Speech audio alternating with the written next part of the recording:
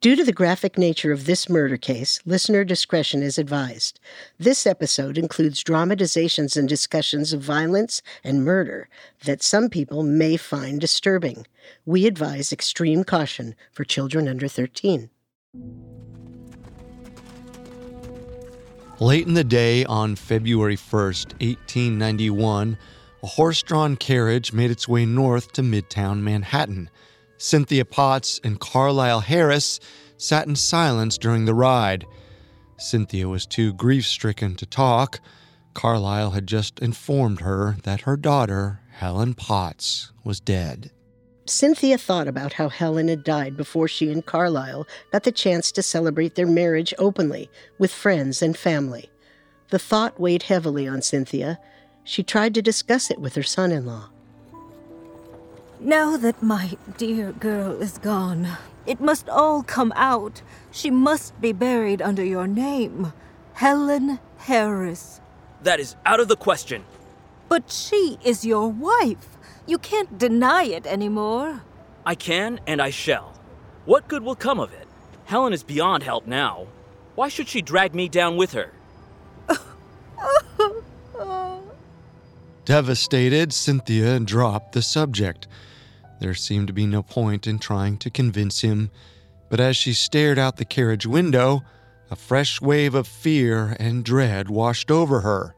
It was clear that Carlisle wanted to pretend like his relationship with Helen had never happened. He was desperate to erase all traces of her. Cynthia turned to study Carlisle's face, and she wondered just how far he was willing to go to escape his marriage to Helen Potts.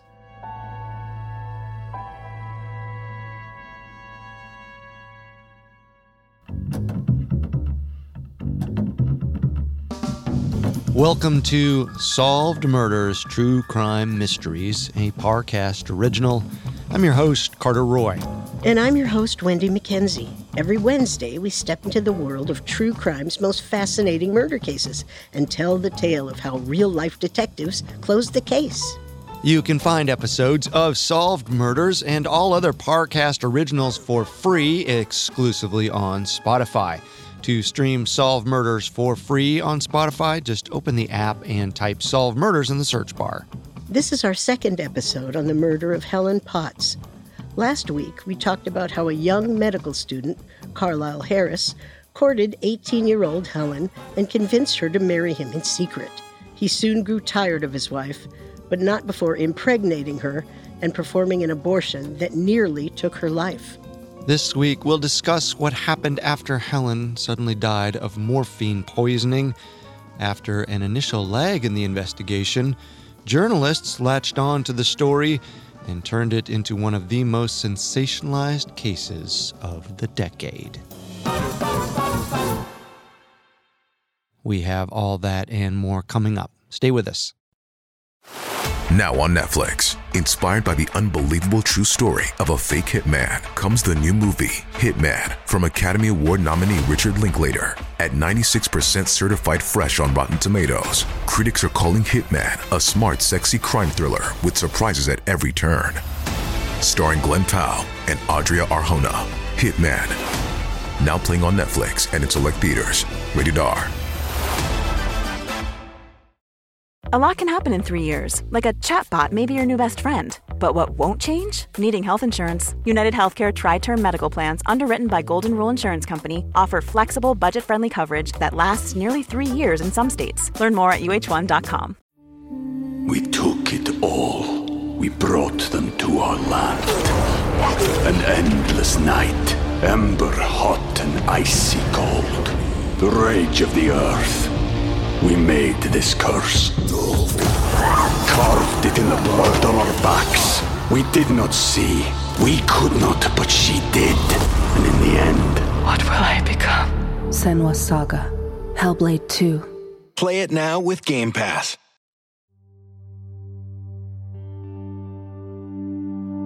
At around 2:00 p.m. on February 1st, 1891, Deputy Coroner Albert Weston made his way to the Comstock School, a finishing school in Midtown Manhattan. He was there to examine the body of a student, 19-year-old Helen Potts. He also conferred with the doctors that had tried to save Helen's life. They were in agreement that Helen had died of morphine poisoning. Before concluding his visit, Weston spoke to someone else who had been present for Helen's death, 22-year-old medical student Carlisle Harris. Carlisle, who called himself a friend of Helen's family, had prescribed her the morphine. He was adamant that the dosage had been too low to cause an overdose. When he gave the pill box to Helen, he had even withheld 2 of the 6 capsules to ensure that she wouldn't have access to a lethal amount. Deputy Coroner Weston was baffled at how Helen could have been poisoned by such a seemingly small dose of morphine. But later that evening, he spoke with Helen's mother, Cynthia Potts. Her statements raised even more questions about the nature of Helen's death.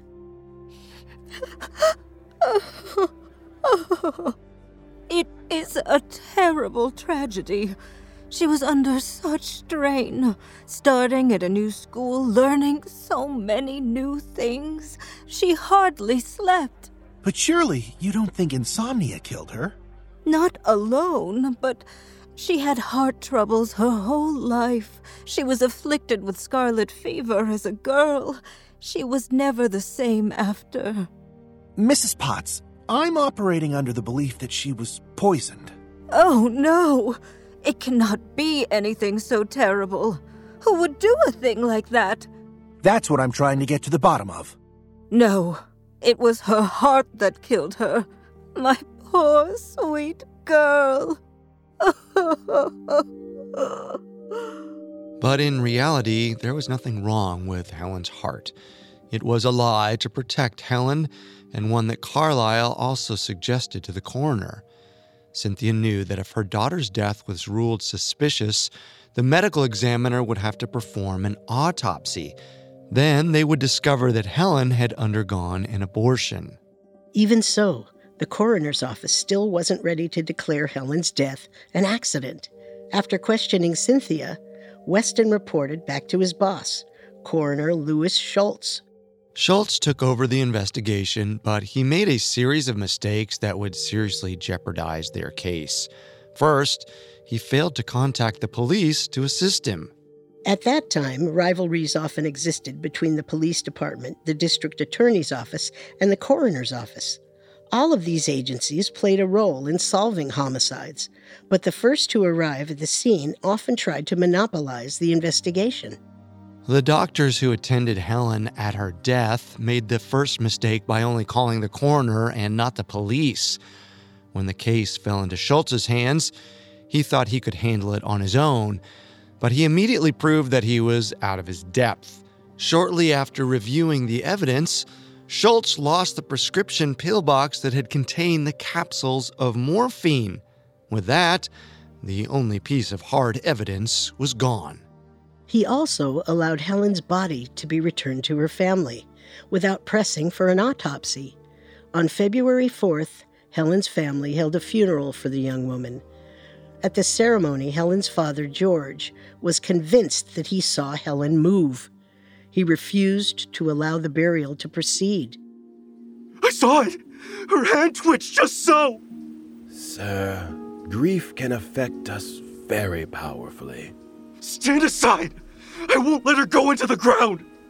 Sir, she has already been embalmed. What you say is impossible. I won't let you take her! Not until I'm certain she's gone. I understand, sir. George waited another 3 days, guarding the body, hoping she might wake up. On February 7th, he finally conceded that she was dead and allowed the burial to take place. Carlisle Harris did not attend the services, nor did he allow her to be buried under his name. He did visit Helen's mother a few days after the funeral.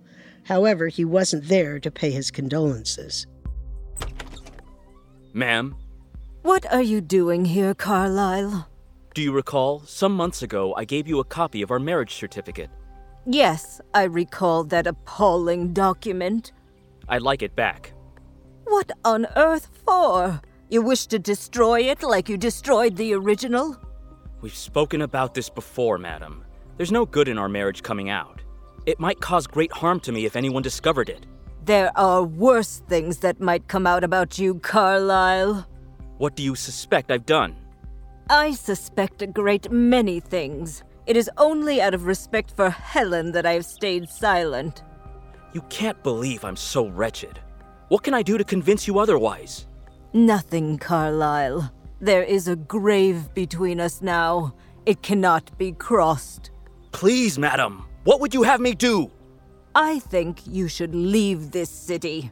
I've spoken with your mother about it and told her you should go west. You've caused enough grief here. Why should I do that? I'm nearly done with my education. I've worked hard to get here and I see no reason to let you run me off, just because you couldn't control your daughter. Now, will you hand over the marriage certificate? I will not.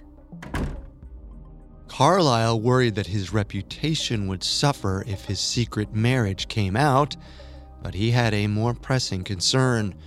The coroner's office still hadn't made an official ruling about Helen's death. Schultz pestered Carlyle to turn over the 2 pills he'd kept from Helen when he filled the prescription. Carlyle turned one of the capsules in, but claimed to have lost the other. An analysis of the pill revealed that it contained a normal, non-lethal dose of morphine, making it unlikely that the pharmacist had made an error in preparing the prescription. Towards the end of February, a few weeks after Helen's death, Schultz presented all of the evidence to a coroner's jury. The jury concluded that Helen had died of morphine poisoning. However, they couldn't make a conclusive determination on whether her death was an accident or a homicide, especially since her mother continued to insist that Helen had chronic health problems that may have caused her death, and they had not done an autopsy. After the coroner's inquest, the district attorney's office was notified about the case. But based on the information gathered, the district attorney decided there wasn't enough evidence to pursue any criminal charges. But while the authorities seemed indifferent about Helen's death, journalists were all too eager to discuss the case. The tragic death of a beautiful young woman was compelling enough. Reporters were even more intrigued by rumors of her secret love affair with a gambling playboy, Carlyle Harris. One dogged reporter named Dilworth Choate took a particular interest in the story. Choate wrote for the New York Evening World, a paper known for its sensationalist style of reporting. Choate had a hunch that there was more to the Helen Potts story, and he was prepared to keep digging until he found the answers.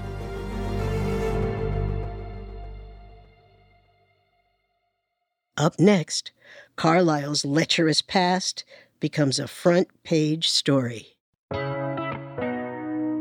Hi, listeners. Here's a show I think you'll enjoy.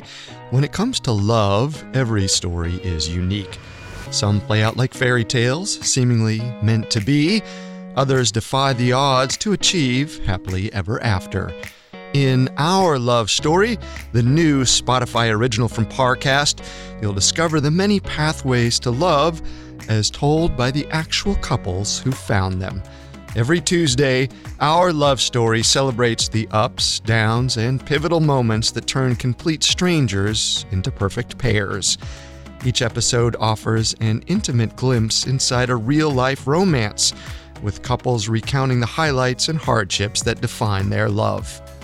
Whether it's a chance encounter, a former friendship, or even a former enemy, Our Love Story proves that love can begin and blossom in the most unexpected ways. Follow Our Love Story free on Spotify or wherever you listen to podcasts. We took it all. We brought them to our land. An endless night, ember hot and icy cold. The rage of the earth. We made this curse. Carved it in the blood on our backs. We did not see. We could not, but she did. And in the end... What will I become? Senua's Saga. Hellblade 2. Play it now with Game Pass.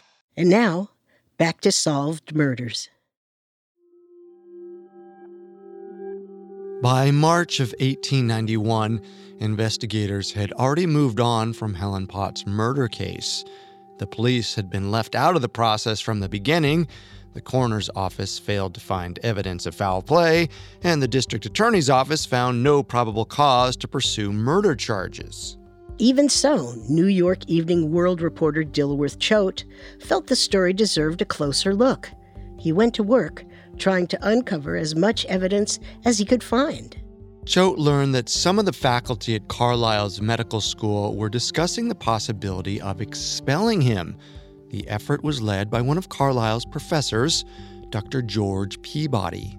Even though Carlisle hadn't yet been implicated in a crime, Dr. Peabody was appalled by the young man's behavior. He thought Carlisle had been extremely foolish to prescribe Helen morphine for insomnia and headaches in the first place, and it was even worse given that he was still a student. Dr. Peabody took his concerns to the president of the school, Dr. James W. McLean. He has been giving out prescriptions. He has no right. He is not a physician yet. Do you think that's enough to expel him? A woman died after accepting his treatment. I believe the family of the dead woman has much to say about it. We shall see. I'll call them right away. As Dr. McLean weighed whether to expel Carlisle, he contacted Cynthia Potts to ask her for more information. Cynthia agreed to tell the doctor everything she knew about Carlisle Harris. She trusted that the medical school officials would only use her statement to decide whether to expel Carlisle. She never considered that anyone else might read it. Cynthia, along with Helen's uncle, Dr. Treverton, submitted affidavits to the medical school faculty, explaining Helen's secret marriage, her pregnancy, and the botched abortion performed by Carlisle. Dr. McLean was horrified by these revelations. In his opinion, Carlisle Harris deserved a punishment even worse than expulsion. He believed the young man should be arrested. Against the Potts family's wishes, he sent the affidavits to the district attorney's office. After reviewing these lurid details, someone, likely an employee at the DA's office, sent copies to journalist Dilworth Choate. The next day, Choate went to visit Carlisle Harris to hear his side of the story. You admit that you were married? Yes, we were in love. You tried to hide it. I was only trying to protect us both. But you didn't protect her. She's dead, isn't she? Not through any fault of mine. Whose fault then? I'm sorry to say, it must have been Helen's. I gave her 4 capsules of morphine. She must have taken them all at once.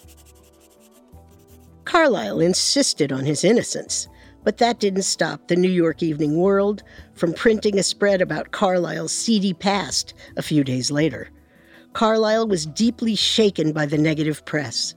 Although prosecutors had already declined to press charges, Carlisle worried that the bad coverage might influence them to rethink their decision, so he paid a visit to the district attorney's office in person, hoping to clear his name and get ahead of the news.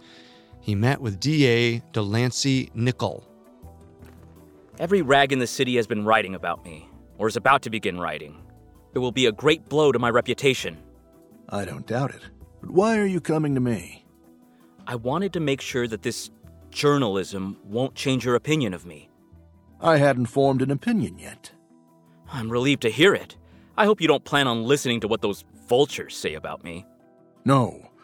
I like to reach my own conclusions about the measure of a man. This meeting has been most instructive.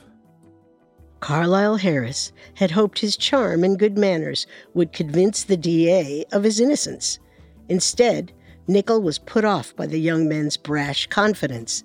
Instead of staying quiet and letting the rumors die down, Carlisle kept drawing attention to himself, adding fuel to the fire. After Carlisle left, Nichol told another attorney, "There is no doubt in my mind that Harris is a guilty man." Nichol decided to reopen the investigation into Helen's death. He turned the case over to District Attorneys Francis Wellman and Charles Sims. They quickly ordered the exhumation of Helen Potts' body. The coroner's office had failed to perform an autopsy at the time of her death. The attorneys decided it was time to correct that mistake. On March 25, 1891, Helen's body was removed from her tomb. The autopsy discovered that Helen had no heart issues. She was perfectly healthy prior to death, despite the claims of her mother. Further analysis revealed that she had likely ingested a dose of between 3 and 5 grains of morphine prior to death, much higher than the prescription had accounted for. And there was no quinine in her system, which was a stated ingredient of the medication. It was clear that someone had tampered with Helen's pills. Investigators were now all the more certain that her death was no accident. When the district attorney's office presented this new evidence in front of a grand jury, they issued a warrant for Carlisle's arrest. 2 detectives quickly went out in search of Carlisle Harris. When Carlisle didn't turn up at home, police went to his lawyer's office. There, they found a young man fitting Carlisle's description. He refused to identify himself, but the officers still arrested him. They dragged the young man to a courtroom for a preliminary custody hearing. When they got there, they made an astonishing discovery. Young man, what do you have to say about this warrant for your arrest? I'm not surprised by any of it. Carlisle Harris is a scoundrel. Nobody knows that better than I do. But you have the wrong man. Explain yourself. Carlisle is my brother. My name is McCready Harris. The police and district attorney were at a loss. The group spent several minutes arguing before the judge about the young man's identity. They were still trying to settle the dispute when a message came in from the district attorney's office. Carlisle Harris had turned himself in. McCready Harris was released, and Carlisle was brought into custody. He was sent to the Manhattan Detention Center, known as the Tombs, to await his trial. Journalists continued to report breathlessly on every detail of the story, from Helen's secret marriage to her tragic end. The news coverage devastated the Potts family. Helen's mother, Cynthia, had worked so hard to keep the story from coming to light. She had even covered for Carlisle, drawing suspicion away from him by inventing Helen's heart condition. She had gone so far, all to protect her daughter's name. Now there was nothing left to protect, which meant, for Cynthia Potts, the time had come to finally speak up.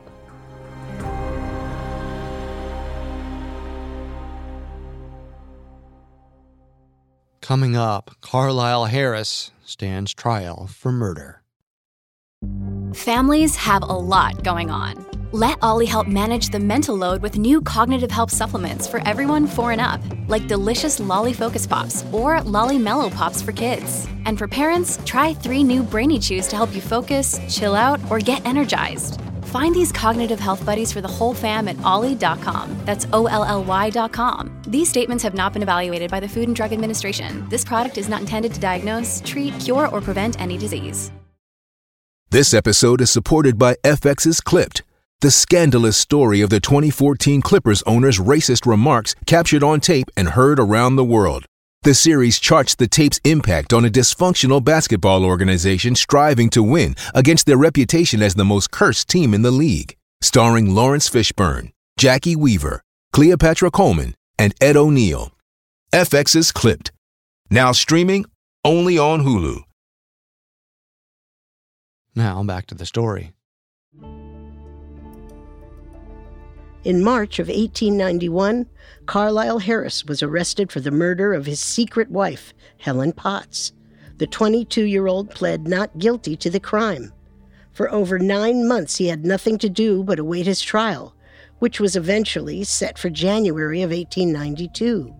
In the meantime, although Carlisle adamantly denied any involvement in Helen's death, the negative press continued. Despite his vocal cries of innocence, his past actions spoke louder. Journalists eagerly covered every detail of his depravity against Helen. The taboo subjects of secret love, pregnancy, abortion, and murder made for thrilling reading. The interviews given by Helen's grief-stricken mother were among the most compelling. What do you have to say about Carlisle's arrest, Mrs. Potts?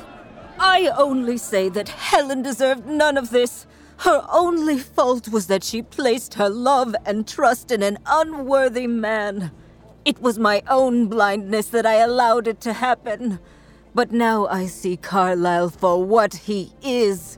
We all see who that man is. Cynthia was one of the few people privy to Helen's heartbreak after Carlisle impregnated and then abandoned her.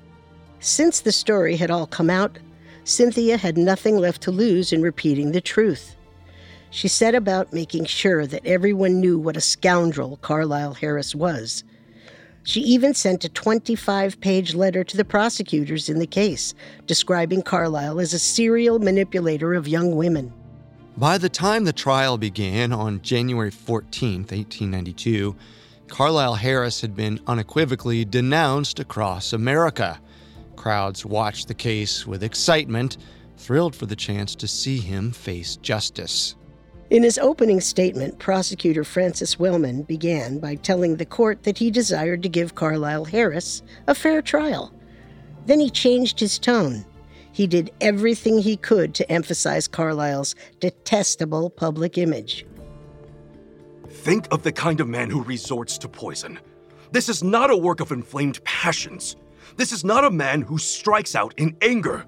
This is a cold, cunning act. Think of the calculating nature of the kind of a man who would do such a thing. This is the type of defendant you see before you, gentlemen, and the facts will prove it so. The New York Herald called it the greatest opening statement of Wellman's career. He had captivated the jury with his story of a beautiful young woman led astray by a devious coward. After his initial remarks, he launched into his examination of the witnesses. Dr. Fowler, who had attended to Helen in her final moments, recounted the battle to save her life. Cynthia Potts retold the story of Helen's disastrous marriage to Carlisle. Several physicians were brought in as experts to confirm that morphine poisoning was the likely cause of death. The evidence was circumstantial, but convincing. At that point, it was almost impossible for Carlisle to rehabilitate his image with the jury. His defense attorney, William Travers Jerome, didn't spend much time trying to convince anyone of his client's good character. Instead, he did his best to paint Carlisle's behavior as youthful indiscretions before quickly moving on to other arguments. The defense contended that there was no absolute proof that morphine had killed Helen. The attorney hammered the fact that the coroner's office had waited more than a month to even conduct an autopsy. There was a chance that she could have died from some other illness. Carlisle hoped this chance would be enough to instill a reasonable doubt in the jury. To help bolster his case, the defense produced an expert witness, Dr. Horatio Wood, to discuss other possible causes of death. He seemed knowledgeable at first, until the prosecution cross-examined him. You're an esteemed physician, Dr. Wood. How did you draw your conclusions? I've read many books on the subject. Oh, many books. Impressive. And how many patients have you actually diagnosed with morphine poisoning? I don't see the relevance. You don't see the relevance? You've been called to give expert testimony on whether a young woman died of morphine poisoning. Shouldn't you be intimately familiar with the effects? Well, How many patients have you diagnosed with morphine poisoning in the last decade, Dr. Wood? I believe... one. One patient? One patient in the last 10 years, is that right? Yes, that's correct. Wait, actually, that case was 15 years ago. Well, let us go back further. How many opium patients have you diagnosed in the last 20 years? It could be 2 or 3. Is it 2 or is it 3? I think 3. You've had a long and illustrious career. Do you honestly believe that the diagnosis of 3 patients in 20 years grants you the experience to call yourself an expert in morphine poisoning? No further questions. Dr. Wood's testimony was a disaster for the defense, so much so that Carlyle's attorney, William Jerome, collapsed in tears while questioning the next witness. The judge allowed the court to adjourn early for the weekend. Jerome's breakdown became its own mini spectacle within the media circus surrounding the trial. For the next few days, reporters congregated around Jerome's house to hypothesize about the lawyer's health and well-being. There he is! Thank you all for your concern. I assure you I am simply overworked. I shall be right again with a good meal and a few days' rest. Do you fear for the fate of your client? No more questions, gentlemen. I will see you all on Monday. Until then, I plan to put this case entirely out of my mind. By Monday, Jerome was back in court, ready to proceed with the case, but the damage had been done. After a 3-week trial, the attorneys made their closing arguments. On February 2nd, 1892, a day after the anniversary of Helen's tragic death, the jury returned after little more than an hour of deliberation. They found Carlisle Harris guilty of first-degree murder. The following week, the judge sentenced Carlisle to death. Upon hearing the news, Helen's father told reporters, "I hope I may be allowed to touch the button of the electrical machine that kills the man that murdered my daughter. I shall make application to the authorities for the privilege." Carlisle immediately appealed the case. He fired his old attorneys and hired new ones, believing that his counsel had bungled the case. But by March 1893, his appeal was rejected. Before this happened and his execution could be scheduled, Carlisle had pursued one last-ditch effort to save his own life. His only recourse was to smear the name of his dead wife. In February of 1893, Carlisle's attorneys moved for yet another trial, claiming they had discovered new evidence that Helen was a drug addict. Carlisle wanted to make a case that if Helen had died of morphine poisoning, it must have been self-administered. Carlisle's bombshell created another new round of sensationalist headlines as reporters feverishly speculated on Helen's health and habits.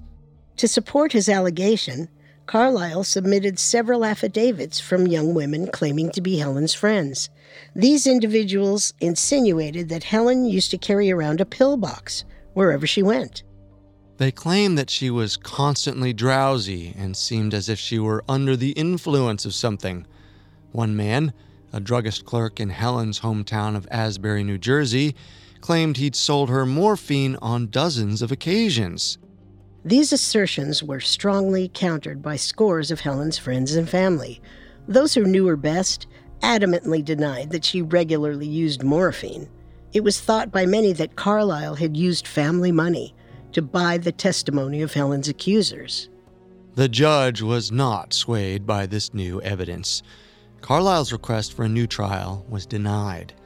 Despite Carlisle's best efforts to paint himself as a wrongly accused man, the most likely explanation remained that he had killed Helen Potts. He was tired of their attachment. He had no desire to publicly formalize their marriage. And so, he looked for an opportunity to get rid of her, once and for all.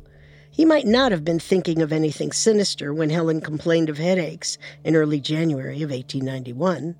But a few weeks later, a plot likely formed in Carlisle's mind as he listened to a medical school lecture led by Dr. George Peabody.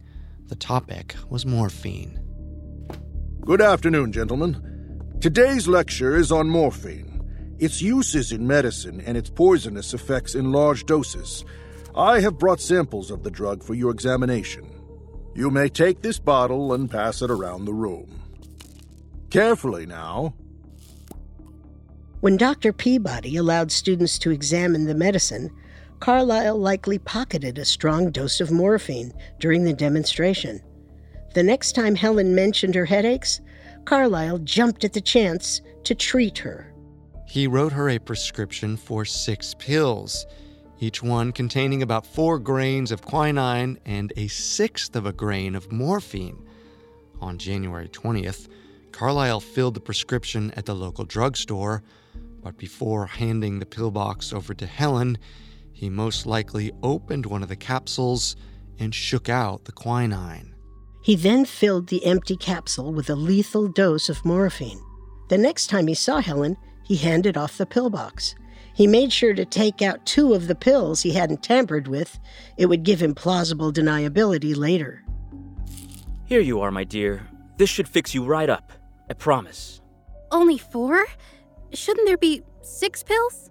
Yes, but I don't think it's safe for you to be in possession of so much morphine. I'd hate to put you at any risk. Oh, Carl, you're so very considerate of me. Of course, my darling. Now, this should be more than enough to cure those dreadful headaches of yours. That will be a relief. Be sure to take one each night. Don't stop until you finish the pillbox. Do you understand? I'll do just as you say. That's my girl. After giving Helen the morphine, Carlisle left town. He took a week-long vacation to Old Point Comfort in Virginia. Perhaps guilt kept him away. He didn't want to be anywhere near Helen when she took the poison. However, a day or so after taking the first 2 pills, Helen wrote to Carlisle, complaining that they made her feel sick and didn't help her headaches. She wanted to stop taking them, but Carlisle wrote back, instructing her to continue. Helen obeyed. On another night, Helen took the regular dose of morphine. She still didn't like the way it made her feel, but she suffered no serious effects. On January 31st, 1891, Carlisle had returned from his trip. They planned to see each other that afternoon. Helen's mother visited her at the Comstock school that day. Helen mentioned the pills to her mother during their visit and shook the bottle to show her that she had only 1 left. Here's the treatment Carlisle has suggested. I've already taken 3 doses and I've had no improvement. Truthfully, it makes me feel awful. Oh, your father always feels poorly after taking quinine, but I'm sure it will eventually do you some good. Yes, that's what Carlisle says. He's coming back to the city today. Let's go meet him at the ferry. Oh, yes, dear. When Carlisle returned, he and Helen spent the afternoon together before returning to their respective schools. That night, Helen took the 4th and final pill. Oh, these wretched pills. I suppose it is for the best. It was the poison dose. Helen fell ill just before midnight. Doctors were called to her bedside. They worked tirelessly through the night.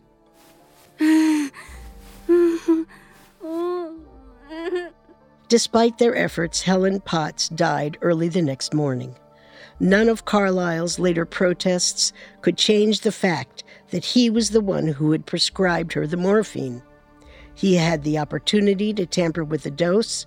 He had expressed a wish to be free of their marriage. He got what he wanted.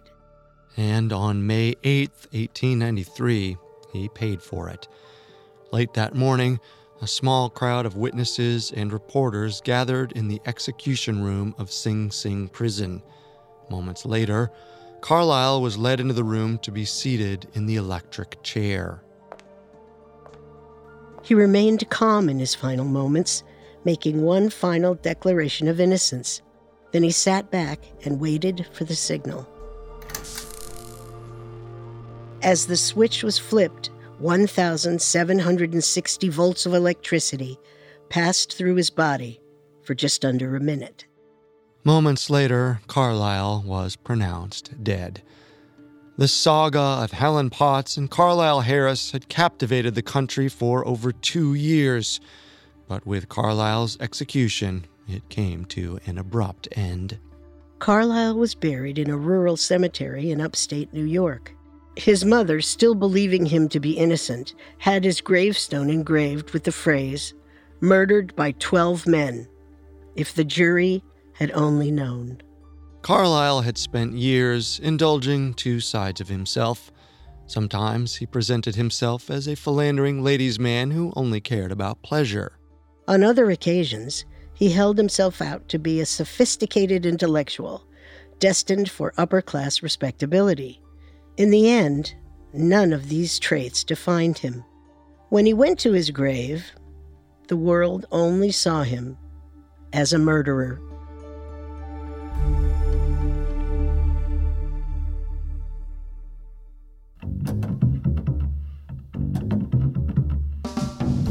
Thanks again for tuning in to Solved Murders. We'll be back next Wednesday with another episode. For more information on the case, we found the book 6 Capsules, The Gilded Age Murder of Helen Potts by George R. Deacle Sr. extremely helpful to our research. You can find all episodes of Solved Murders and all other Parcast originals for free on Spotify. Well, not only does Spotify already have all of your favorite music, but now Spotify is making it easy for you to enjoy all of your favorite Parcast originals, like Solved Murders, for free from your phone, desktop, or smart speaker. To stream Solved Murders on Spotify, just open the app and type Solved Murders in the search bar. We'll see you next time. If we live till next time. Solved Murders True Crime Mysteries was created by Max Cutler and is a Parcast Studios original. It is executive produced by Max Cutler.